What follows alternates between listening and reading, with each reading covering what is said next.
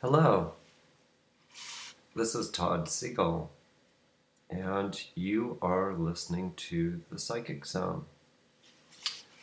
I'm sitting here looking out the window, and there's rain coming down, and I can hear the wind whistling through the window.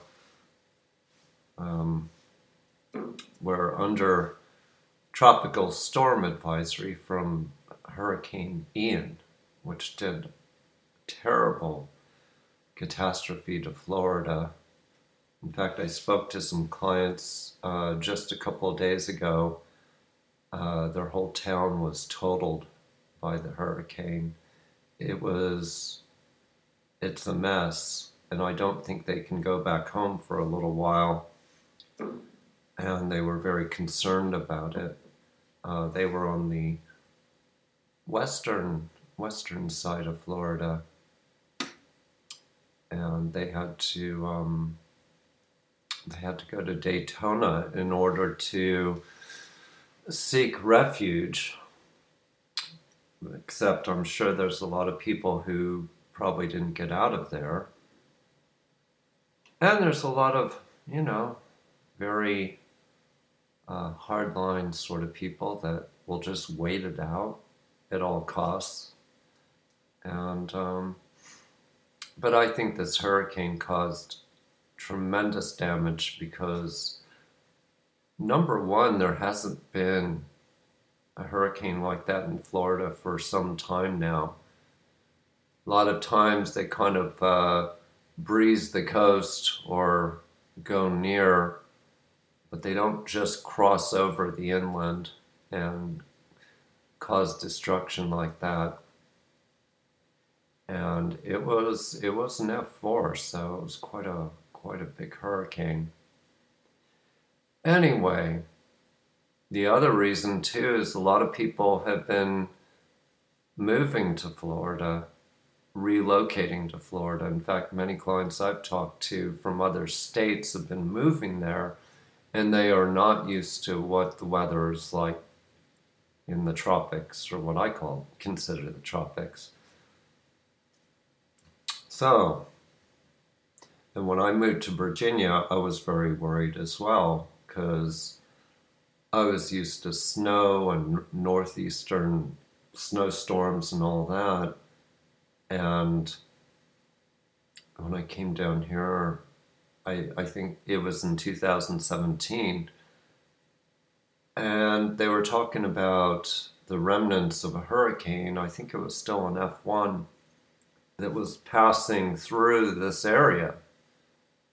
And I'm like, oh no, what's this going to be like? And I remember I woke up in the morning, it was very foggy, and it was like extremely still. I mean, really still. And then all of a sudden I heard what sounded like a train coming through, with a whistle, coming through the trees, and the house was shaking, and, any kind of chair I had around the house outside went tumbling. And that lasted for about 5 or 6 hours. And I was scared. I was really scared. So I'm not used to this kind of weather either. And anyway, Godspeed to all the people who have to now try to recover from it. If their houses are still recoverable. Anyway, it's a terrible event. Always remember to be prepared in that kind of an event. I lived up in the mountains a long time, and I can tell you that I lived alone for many, many years, and I was like a mountain hermit. I mean, I had everything stored. I had vegetables stored that I grew in my garden. I had water pumps out in the field, hand water pumps, just in case the electricity went off.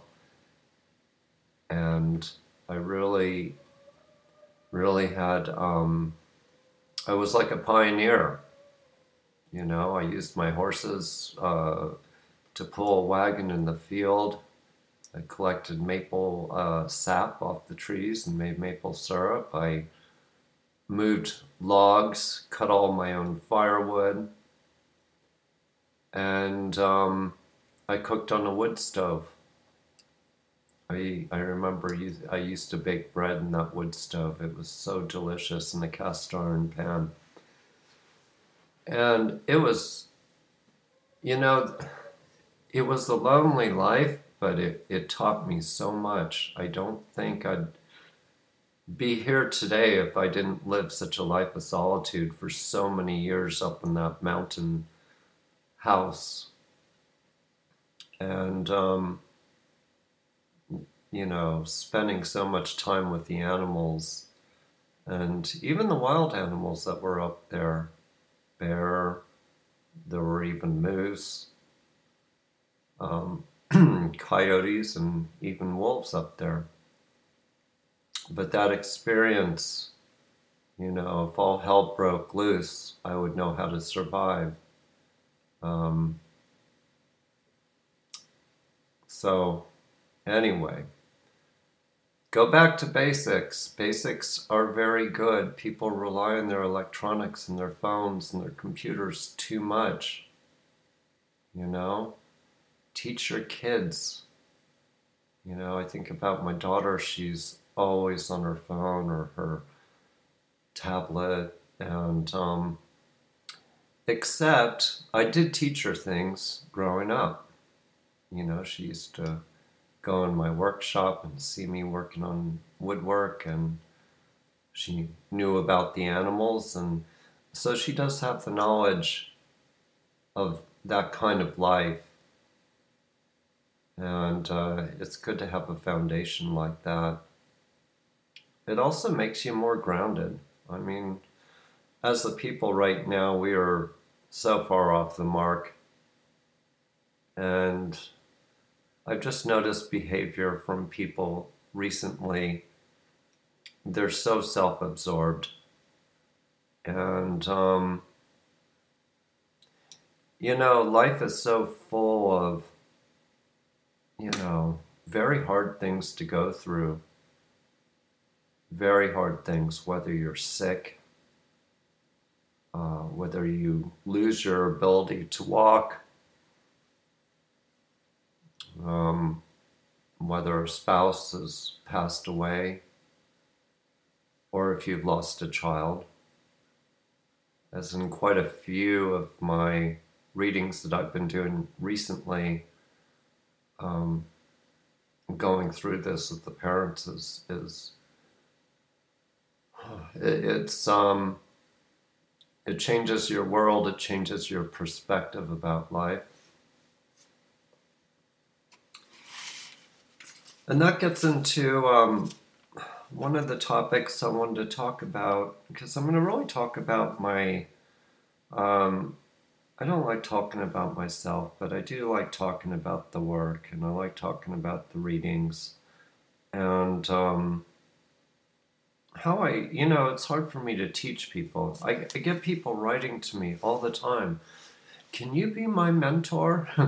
Can you teach me this? I would like to serve under you. I'm like, I don't know the first thing how to teach this kind of ability to anybody. I mean, honestly, you have the ability or you don't. I think a lot of us have the ability to some extent, but I can't teach it. You know, I've talked about writing a book actually, and mostly about the work and some of the most incredible experiences that I've had. You have to figure that I've been doing this since officially since 2001. And that's many, many years of, uh, you know, hauntings and investigations and readings, and then going into the public doing this professionally. And, I had a very hard time starting out. I was always being tested. And I tested myself too. I was really hard on myself. I approached it exactly how I approached as a carpenter. And once I had the ability, and I knew I had the ability, I had to refine it. And I had to know what works and what doesn't work, what clues mean, what to dismiss and not dismiss. Actually, I don't dismiss anything. Everything sort of fits into an investigation on some level. And one of the things I was going to say was I'm going to be talking a little bit about the creative mind, because it's really important to have a creative mind to put all the clues into perspective. The clues come to me, but I have to put them in some kind of order that makes sense, or some kind of relevance to the case that I'm working on. The first thing, actually, and I wrote some things down, believe it or not, but how we think affects the outcome of everything. How we think. Because obviously, every reading I do is different. Every person. And like I compare it to you as being the Wi-Fi, you the client, you're the Wi-Fi. The internet, or what's on that computer screen, is the psychic phenomena. And I'm showing you, I'm interpreting what is on that screen. Okay? So if you, the Wi-Fi, is weak, if I get a weak signal, I'm not going to get very much coming out, of visualization. And there's no way to gauge this. And, I've had some very interesting situations dealing with people recently, because I find them so tense and so wound up. And if I get somebody who's really wound up asking me the same question over and over again, they're probably not going to get a good answer from me. And so it is, emotion's okay. I mean, if the person's emotional, but it's hard to explain. Sometimes they're emotional, but also they're challenging too. They're challenging to me, And, I've one of the things, I'm not how should I say this? I'm content. I'm content with things, but I'm not overly one way or another. Okay? Yeah, I've had a lot of personal things in my life that went wrong. Okay? I'm not depressed all the time. And I'm not happy all the time either. I'm kind of right in the middle. And I always find when people are, sometimes I will get these people, and you probably can identify with this, people that are overly happy about everything. The world's perfect. Every day in life is beautiful. Oh, don't worry about sad events. They're just teaching lessons. You should do some meditation more. You should do things for you more. Now, I'm sorry, but I just can't. I can't really jive with that because um, I often find with people like that there's a severe opposite to that. And I've come across this quite a bit. Yes, I do know some positive people. They're very on the level and wonderful, wonderful friends. But I'm talking about an extreme, you know?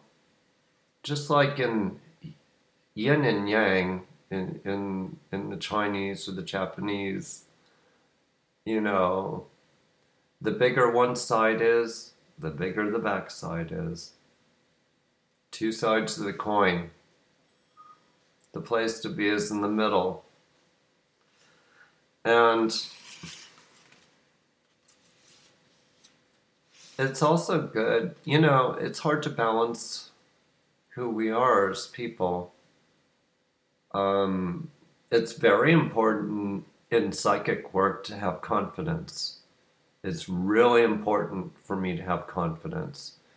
If I've had a really shitty week, or if something's come to the plate to really piss me off or to cause problems, sometimes I'll actually, you know, I'll cancel my schedule and I won't do readings. I'm really, really sensitive about that.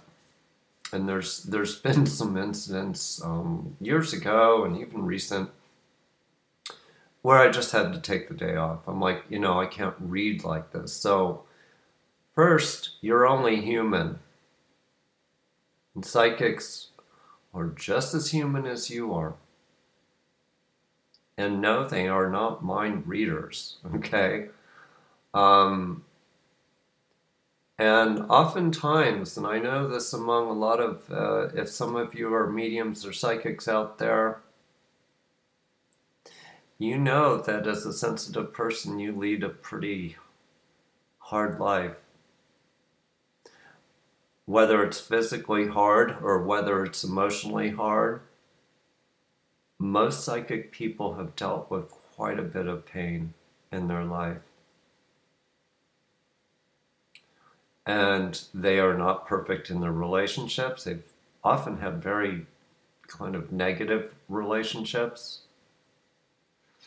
As far as childhood, my childhood was actually quite good. And it was my sister and I. But we were also very independent. My mom, she was out a lot. My mom was young. She's always been youthful, you know. And she was out a lot. So my sister and I had to make our own dinner, to bathe ourselves, to clean up our rooms, to lock the front door, to do all these things ourselves. If we were sick, we had to take care of ourselves or one another. My sister's 3 years older than I am. So we had this independence growing up. And it is true that I got my first motorcycle when I was 15. My mom bought it for me. It was a Honda. And she wasn't a bit worried because I think she trusted me. She knew I wasn't going to be crazy with it. And I never heard any words from her of, you know, be careful, you know, don't do this, don't do that, don't go out in traffic, you know. She never said a word. And, you know, I do have a lot of respect for her and the way I grew up. But the rest of my life has been insane. And that was another reason why I wanted to write a book was I've done so many things in my life. I've lived in so many different situations. In my life back in the mountains, and it was physically excruciating and painful in many ways. And when you've got horses dying in front of you, and you've got a flock of sheep I remember my whole flock had viral pneumonia one year, and I'm sitting there injecting them, daily or twice a day. And then I've got some dying in my arms, and having to bury all of them myself. And it was quite a life. It was quite a life. I spent many, many years alone, and I remember I had a flu once, and I was in so much pain, so achy, so feeling so bad. I had to sleep all day so that I could feed the horses and my other animals, and go out there. It was like 10 below zero, and I'd have to clean stalls, and I'm sitting there feverish and sweating and passing out when I come in. I went through a lot. And I often find, and I lost my perspective here, but I often find that with a lot of psychics and mediums, they've gone through a lot of battles in their lives. We're sensitive people. We don't think in the box. But I was talking about how we think affects the outcome, and especially in readings. And, it is frustrating. Most of the time, things go well. Also, you learn as a psychic, when you've got a hard customer, how to navigate what you're seeing, and that's the hard part. I've had some that are just so blank, and this is quite a rare occasion, but there is nothing to this person. And it could be true. It could be that they've they live their lives this way, but there's no emotion, there's no change, there's no anything. It's just like relationship readings. When I'm doing a relationship reading, and I've got a woman that's asking me, well, is there anybody in my future? And I'm like, no. Well, what about next year? I'm like, I don't see anybody. I said, possibly in 4 years. 4 years? I will tell them, look, what do you do with your life? Well, I go to work. And what do you do after work? I go home. I feed my cats. Okay. What do you do on the weekend? I usually read a book or I watch TV. Mm-hmm. And how long have you been doing this? Oh, I don't know, a long time. Well, in order to meet somebody, you're going to actually have to step out of your realm. And you're going to have to get a little uncomfortable. And you're going to have to make an effort. I will also get people who really want to meet somebody, but honestly, they've told me many times they didn't want to meet anybody. I'm like, well, have you made up your mind? And then they run down a list. They're like, well, I want somebody like this. And no, I don't want somebody who's like this politically, or I don't want a smoker, and I don't want, I don't know. He has to be really physically fit. He has to like to travel. um, I want him in this income bracket. I'm like, do you want me to mail order this person, or are you gonna, uh, is there some catalog that we can purchase this kind of person for you?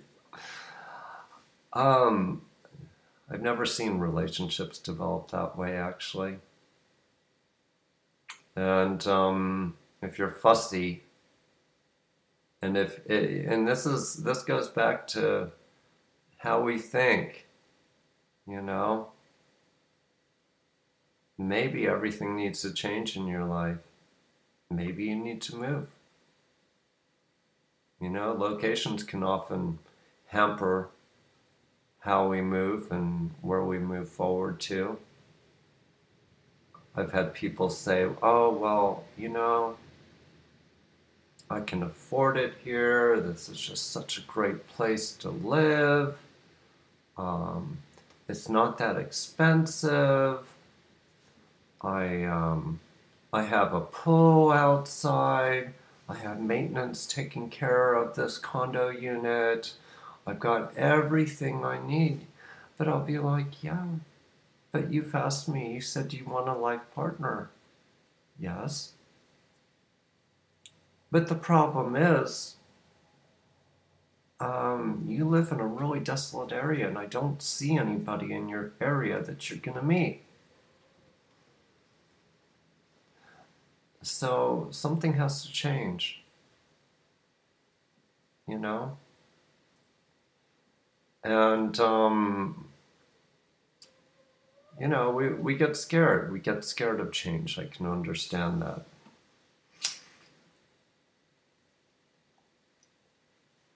The other things. I'm going to look down my list here.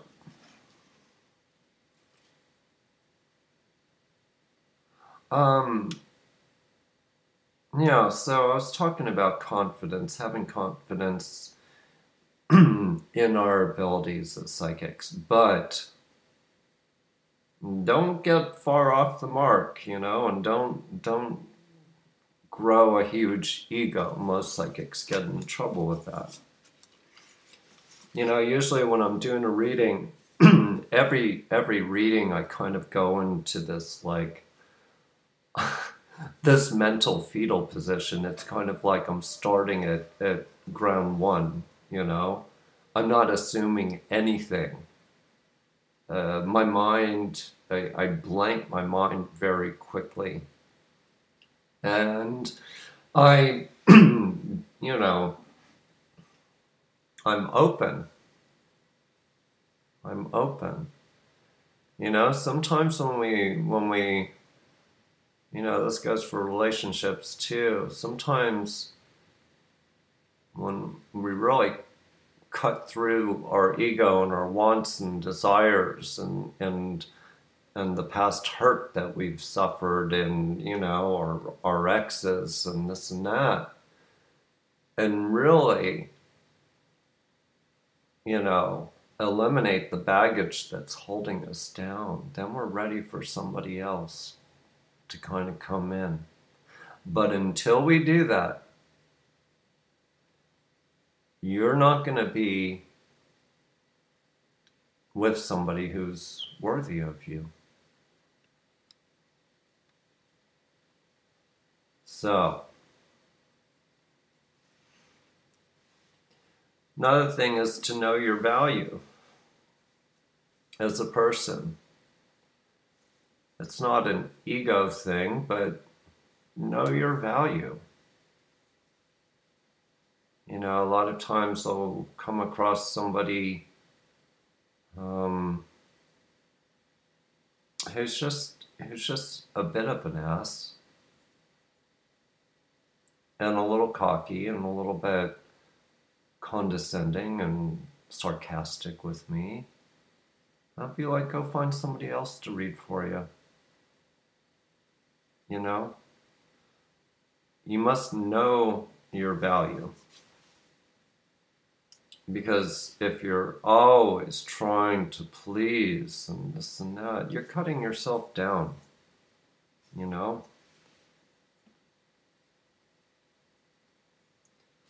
I used to get that quite a bit, actually, doing readings. And, I'm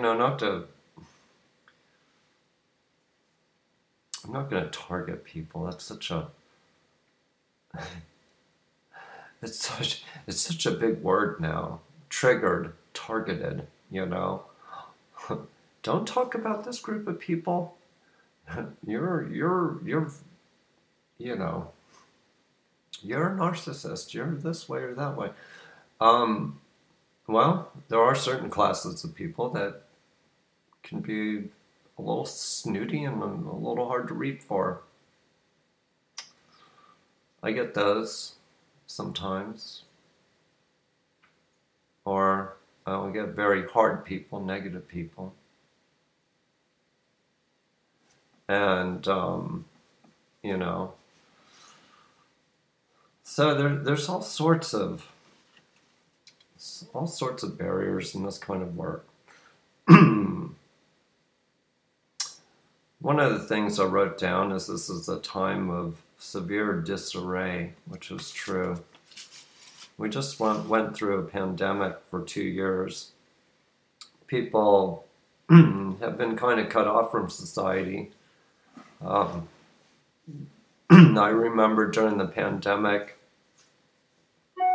I was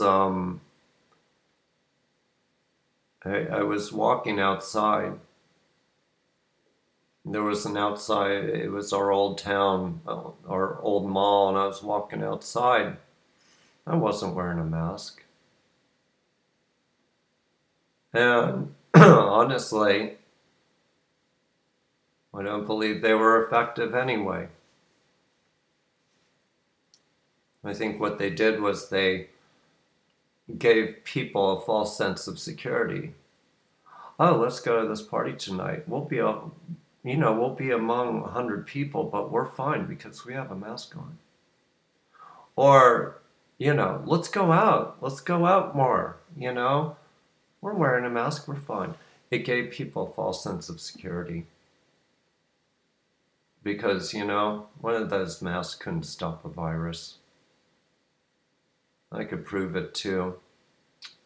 When I was doing woodworking, I used all sorts of masks. I had respirators. I had paint masks. I had dust masks. I had all sorts of masks, okay? One day I was going out into my garage and I was working on the table. I was sanding it. And I didn't have any proper woodworking masks because everybody bought them out from the stores. So I had to use my, kind of standard pandemic mask. Well, I was sanding the table for a while, and I came in, and I used the mask while I was sanding, and I turned the mask over. And in fact, I looked at my face, there was dust in my face. And I blew my nose, and there was dust all over the Kleenex. I'm just like, dust particle is a lot bigger than a viral particle. Just saying. But anyway, I was at this shopping center and I remember this woman was walking by and in this angry voice, "You are not wearing a mask." I'm like, yeah, that's right. "Well, you should be ashamed. You're getting everybody sick around here." I could not believe this. And this happened actually many times. Many times. I was outside. And if she was so scared of getting sick, then she shouldn't have been around anybody. Just saying. So my point was, this pandemic, it really brought out the angry people. It really turned our society against each other in a very, very bad way. Very bad way. Yes, a lot of people got sick. And many, many, many cases of people who died that I worked on. But that really turned our society upside down. And the whole time during it, I felt like nobody was really caring for each other. I mean, shouldn't we be supporting each other and helping each other? I remember one day actually, I was not feeling well. My stomach was really bad. In fact, it was so bad that I couldn't even like walk upstairs. I was just down the floor. I don't know what it was. It must have been a flu, something. Maybe it was part of the pandemic. Who knows? And I asked one of my friends. I said, "Can you come over here? I need some supplies. I'll give you some money." She's like, "No way. I'm not getting near you. I might catch it. Are you crazy?" So I was sitting there on the bathroom floor, suffering for hours, and just had to work it out myself. But I came across that a lot during the whole pandemic thing. And now we're coming out of it. And now we are in I would say, a pretty bad economic crisis. And I'm seeing a lot of selfishness out there coming to the surface again. And so when I talk about a lot of disarray in the society, we've got a lot. We've sort of lost our purpose. We are not grounded as a society anymore. You know, we've got all of these cancel culture topics which are sort of feeding these young minds, and you know, there's a silent revolution going on. It's getting pretty dangerous. You know, it's going against us old people, as they would say, and our moral values. And you know, you believe in this, and you know. Anyway, we've got a lot of problems as a society right now. And it does filter into the readings occasionally.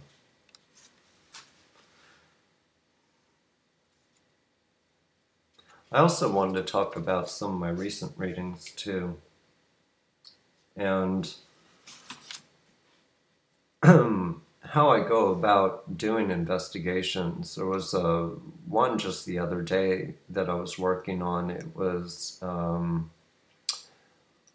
I will say this, it was out in the Midwest, for a woman who was concerned working on an investigation herself. She does some investigating. And it involved a 5-year-old boy who they still haven't found his remains because we assume that he is deceased. There's actually some admittal through one person who actually committed suicide. Anyway, I was working on this case, and I felt pretty confident about the read because even before I called her, I had a pretty good idea. I just got a photograph of the child. I also asked for the address too because we're basically trying to find the remains of this child. Both parents are actually in prison. It's a little bit uncertain, but part of it is it's not exactly for the murder of this child, but it's associated with things that they've done. But I already knew these things, and so we began our conversation, and I immediately got abduction. And she was talking about the parents and person this and that. I'm like, no, it's not them. So there were certain things that already came to me. But what was interesting was I was getting some names, and a friend of mine has a son, and his name begins with the letter R. And I don't know why it was coming to me, but like all these investigations, I get these little details and I put them on the back burner because I feel that they are going to mean something somewhere. I also saw that the child disappeared within close proximity of the house. This wasn't a wandering child for miles and miles. By the way, he was autistic. And a lot of dysfunction went on in the house. Okay, I knew that. I described a vehicle, a truck, I believe. And what I do is I come up with my visualizations, and then I have to creatively put this into a context. And then look on the map and see if anything has relevance on the map to what I'm seeing. Some people think that I look on the map and I'm trying to find things, but that's not true. What I'm doing is I'm actually seeing things in my mind, and then I'm looking at the map to see if they correlate. You know, if I see a number 2 in a highway, well, I want to look on the map and see if there's a highway with a number 2. If I get a number 12, that's right on the money for me. I did see a highway actually in the map, and it seemed relevant in this case. I didn't know what it meant. So a lot of times I'm seeing things and I don't know what it means. But I know it's going to mean something at some point. Apparently, a man claimed that he hit the boy with his car because the boy was out at night on the road, in the middle of the road, and this man, I guess, didn't see him. The man was also intoxicated too, so he knew that if he killed this child and he was drunk, that he would be probably in prison for murder 1. So he was very worried. So I got a picture of this man because I wanted to see him. And I'm like, that's him. And so the other part was, well, what about my friend's child's name with the R? Where does that come in here? Well, he happened to, I believe it was Rye Street or something like that. Well, it sounded exactly like my friend's son's name. And so I was pretty impressed because actually that was a right-on hit. I also said there was a shed in his backyard of his house. Now his house, originally I thought the body was very close to the home where the child lived, but the suspect's house is 7 miles, almost like a straight line across from it. So I'm willing to forgive myself for that. But I knew the highway was used because that seemed very significant, and that's how he would go to his house, just a straight country highway, and this is a very rural area.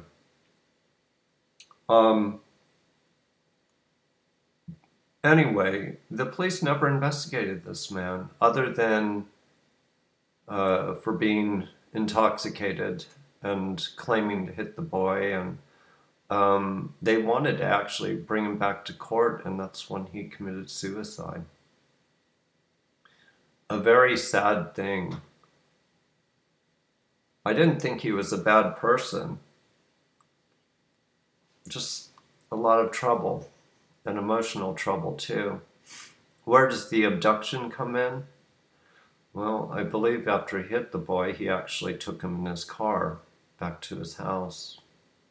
And I do believe he put him out in the shed until he could figure out what to do. In fact, I don't even think the boy was dead at that point. I think he was still kind of alive, but he didn't know it. And that's where the abduction part came into me. Now, we do have to, this case will be, there's actually a cemetery right across from this man's house. And my client said that one of the graves was, it looks like it had a pile of dirt on it. Because all the other graves are flat, but this one had a mound on it. And she's seen it before.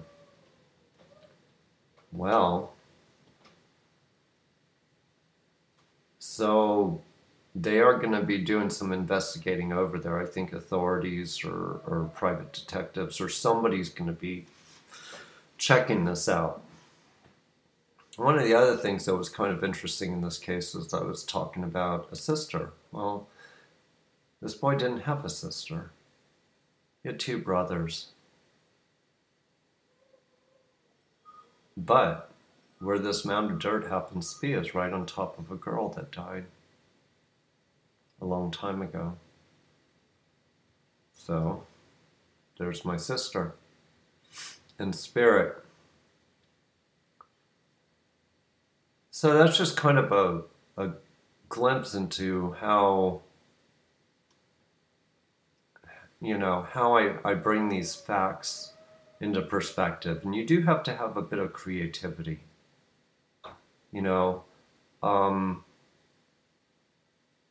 I think a lot of psychics and mediums are very creative people, actually. And we use another side of our mind to put things together. I mean, if you asked me to do certain things, I couldn't do them. Like schoolwork, that kind of stuff. And sometimes people explain things to me, I just don't have a clue. It's just my mind works very, very different. So I find with a lot of psychics and mediums that our minds work very differently than the norm. But in psychic investigating, I've learned to not assume anything and to take all these little details and to put them in perspective. And I'm always going back to the beginning, the first things that I saw. I don't want to dismiss them because they could have some relevance. I knew in this case about the boy that I saw shoveling, so I assumed that he was buried. And also a home right across from a graveyard. I know from experience can be troubling to a sensitive person. I could never live next to a cemetery. I could never. It would drive me crazy. I would be feeling spirits all the time. Because the remains of the body are somewhat different than the spirit. That's the physical manifestation of that person. It has a very different energy than just somebody's spirit. And I'll have to talk about that sometime. It's very relevant when I talk to people who've got ashes in their house of people. I don't believe it's a very good thing to do. I do think that the ashes should be placed in a memorial or in a special place, but not in the home. Because it can bring spirits into your home. It's also the physical energy is contained of that person. What if that person died of violent means? What if they were shot and then you kept the ashes? That energy of being shot is still there with that person. I've had people report illnesses. I've had them say that the energy of the house just, it was very unsettling. If the ashes are in the living room, it's like every time I go in this living room, I feel very sad. I feel very depressed. I've heard these things over and over again. So out of respect for the dead, I do believe they should be in an appropriate place. I don't think by keeping the ashes with you that you are closer to that person. That person's already close to you. Okay? They're close to you in spirit, in the invisible world. The ashes can bring some negativity to the household. That's just my belief. That's my personal belief, okay? It goes for pets too. Now, some people are totally fine with it, have no problem at all with, having the ashes of pets in their home. I'm like, okay, well, it's fine. Go ahead. But I am a little superstitious about that. No, I can't go into cemeteries very often. It's hard for me. I feel all that energy there. It's not like I'm afraid somebody's gonna, inhabit my body or my mind. It's not quite like that.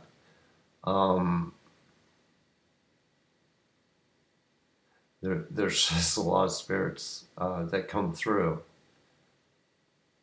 And when spirit energy comes through to you, it can be intense. For any medium, it can be very intense. And sometime I'll have to talk about some of the cases that I've been on, some additional cases. But I just thought I'd mention that one case. And I'll keep you up to date on this case. It hasn't been resolved yet, and this happened, I believe, in 2018. But it's very, very unfortunate, and the way things happened in this whole thing, but if I can do my job and try to help the client to solve this, because she'll be working on the ground with this pretty much, then I feel like I've done my job. And lastly, on my list, interacting with the dead. So I was asked a question about what is it like to be on these cases, and do I ever communicate with the person that is deceased who I'm investigating? And the answer is yes, definitely. I'm not sure if I discussed this last time or not, but I'm working on a big case out of York County, which is not far from me, about an hour away. It involves a 12-year-old boy. Police said it was suicide. We believe it isn't. That means the parents and I believe we don't think it is at all. I've been working on this case since about May, and now it's gotten a lot of media attention. The authorities are not cooperating with the parents, and the parents aren't cooperating with the authorities. And there's a lot of stuff going on, but I know for sure that this boy did not kill himself. He was 12 years old. Just a beautiful, beautiful boy in every way. But when I work on this case, I'm connected to that boy. I talk to him. I see him. And it has helped the mother, for me to connect with him and to give her signs and messages and things from him. It's helped her to cope with this. This is the hardest thing a mom could ever go through, or a dad. And so when I work on these cases, I do acquire new friends that aren't living. And it's a wonderful thing to me, because I've made new friends, only they're dead. And it's such a real experience sometimes. I'll tell you an experience about that happened. So the parents moved from that home because they are high-ranking officers in the military, and their job brought them to another city. I'll put it that way. And so they had to move after this whole incident. Very hard thing to do. But I was in their house. And they weren't there at one time. And the parents hired a private investigator to work on this as well. And he was working with me a little bit. Not as much as I would have liked, though. And he had somebody who was helping him, another investigator. And they were collecting evidence in the house. This was before the house was sold to somebody else, actually in the military. So I saw the boy in my mind. He was running upstairs. He was running across the hallway in my mind. I saw him. Now, of course, the boy's with his mom too, and his dad. And his brother and his sister.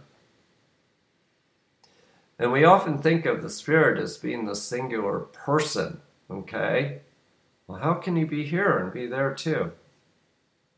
We're no longer tied to our body. Our spirit can be in different places, okay? And so after they were investigating, the second investigator there happened to have been wearing, I noticed he had a hearing aid. And he said to the other investigator, he said, I heard something upstairs. He's like, what? I heard walking. And they both ran upstairs to make sure that nobody was up there.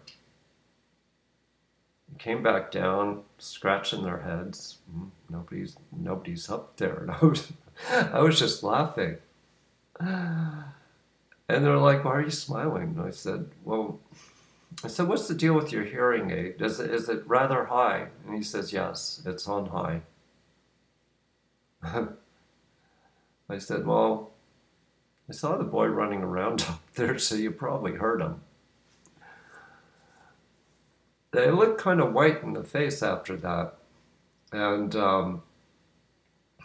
but I experienced things like that. And I personally did not hear him running around, but I saw him in my mind up there.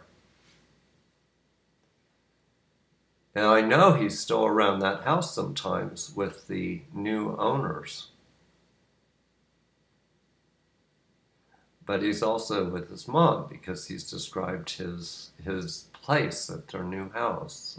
They've made special arrangements to have his own space at their house. It's you know, they're fabulous, fabulous people, really fabulous. And but I do become attached to the people that I read and the victims, and this happens all the time. And, you know, the dead also look over my life pretty thoroughly too. So when I'm doing a mediumship reading, I remember one time I was doing a reading for this woman who she lost her mom, and I was laughing so hard because the mom was saying, you know, hey daughter, this guy's single. I mean, he's pretty good looking. Why don't you I mean, she was so bold, but her daughter said that's the way she is. She would say stuff like that. So a lot of times these spirits are interacting with me. You know, I've had some. I remember I was doing one for a man who was a farmer, and half the time he was talking about horses, and he was talking about mine. He says, "Oh yeah," he says, "I know those kind of horses. I worked with them when I was younger," and you know, so I have these conversations going on when I'm communicating with the dead, and but when I see a terrible incident that happened to a young child or to anybody, yes, I think of the terrible tragedy, but I'm also connecting with that person. And it's a very, very unusual feeling. It's a wonderful feeling in many ways. So I've made a lot of friends of the dead. It's not like I interact with them all the time, but you know, well, with the 12-year-old case,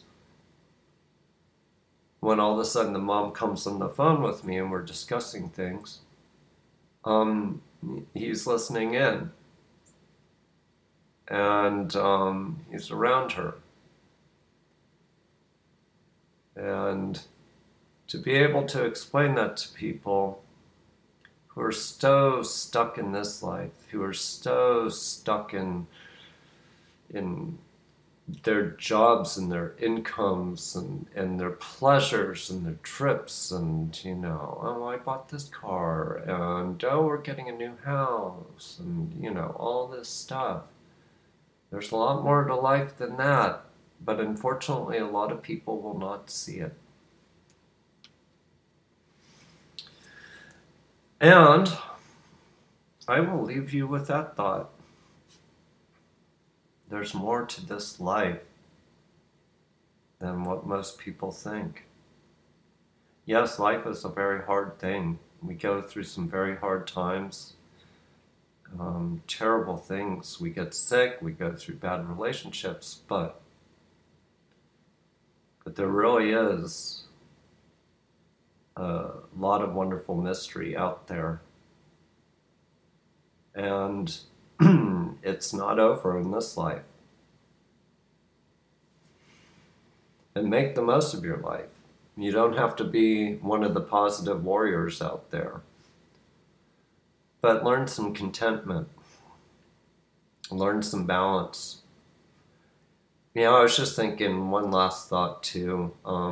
There's a friend of mine I have on Facebook, and he lost his mom recently. He's just a really nice guy. Loves animals. Extremely artistic.